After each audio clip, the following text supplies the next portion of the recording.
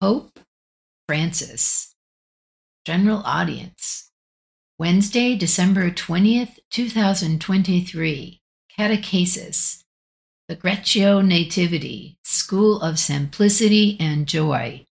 Dear brothers and sisters, good morning.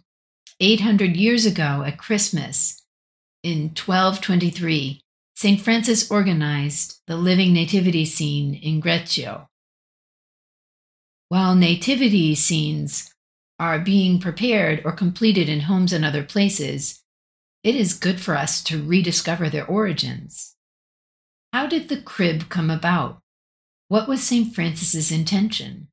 He said this: I want to depict the child born in Bethlehem and in some way see with the eyes of the body the hardships in which he found himself for want of the necessary things for an infant, how he was laid in a manger, and how he lay on the straw between the ox and the ass. Cross-reference Tommaso del Celano, Vita Prima, 3084, FF 468.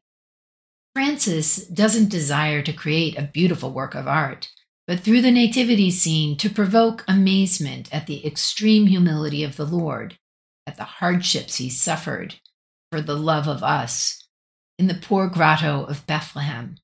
In fact, the biographer of the Saint of Assisi notes, in that moving scene, evangelical simplicity shines forth, poverty is praised, humility is related, and Greccio has become like a new Bethlehem. Ibid, 85. I've emphasized one word: amazement. And this is important. If we Christians look at the crib as a beautiful thing, as something historical, even religious, and pray, this is not enough.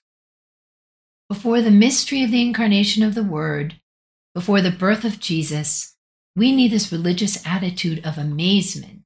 If I, in the face of the mysteries, do not come to this amazement, my faith is simply superficial, a computational faith. Do not forget this. And one characteristic of the nativity scene is that it was conceived as a school of sobriety. And this has a great deal to say to us. Today, in fact, the risk of losing sight of what counts in life is great and paradoxically increases precisely at Christmas. The mentality of Christmas is changed, immersed in a consumerism that corrodes its meaning. The consumerism of Christmas. It's true that you want to give presents, that's fine, that's one way, but that frenzy to go shopping that draws attention elsewhere, and there is not that sobriety of Christmas. Let us look at the crib, that awe before the crib.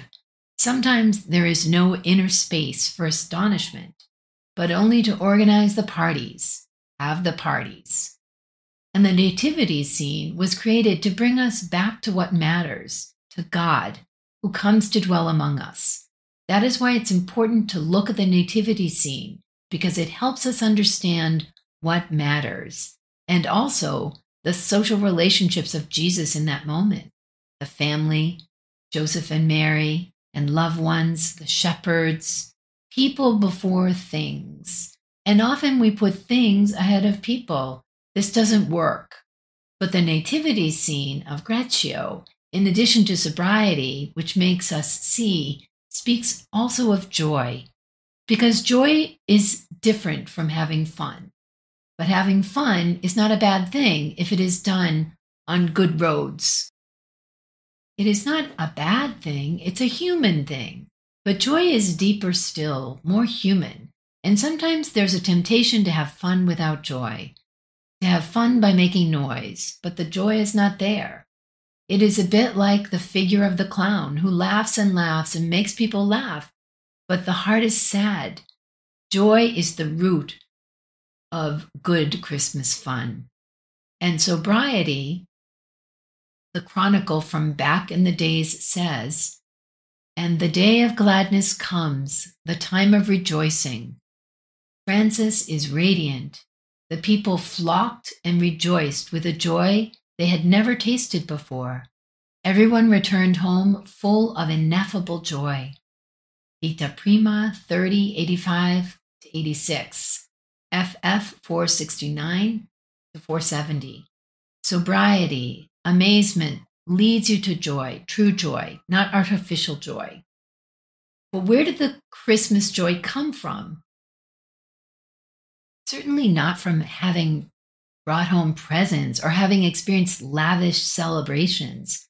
No, it was the joy that overflows from the heart when one tangibly touches the nearness of Jesus, the tenderness of God, who does not leave us alone but consoles us. Closeness, tenderness, and compassion, such are the attitudes of God. And looking at the nativity scene, praying before the nativity scene, we can experience these things of the Lord that help us in everyday life. Dear brothers and sisters, the nativity scene is like a small well from which to draw the nearness of God, the source of hope and joy. The nativity scene is like a living gospel, a domestic gospel. Like the well in the Bible, it is the place of encounter where we bring to Jesus the expectations and worries of life, just as the shepherds of Bethlehem and the people of Greccio did, bringing to Jesus the expectations and the worries of life. If, before the nativity scene, we entrust to Jesus all we hold dear, we too will experience great joy, a joy that comes precisely from contemplation, from the spirit of amazement, with which I go to contemplate these mysteries. Let us go before the nativity scene. Look, everyone, and allow your heart to feel something within. Thank you.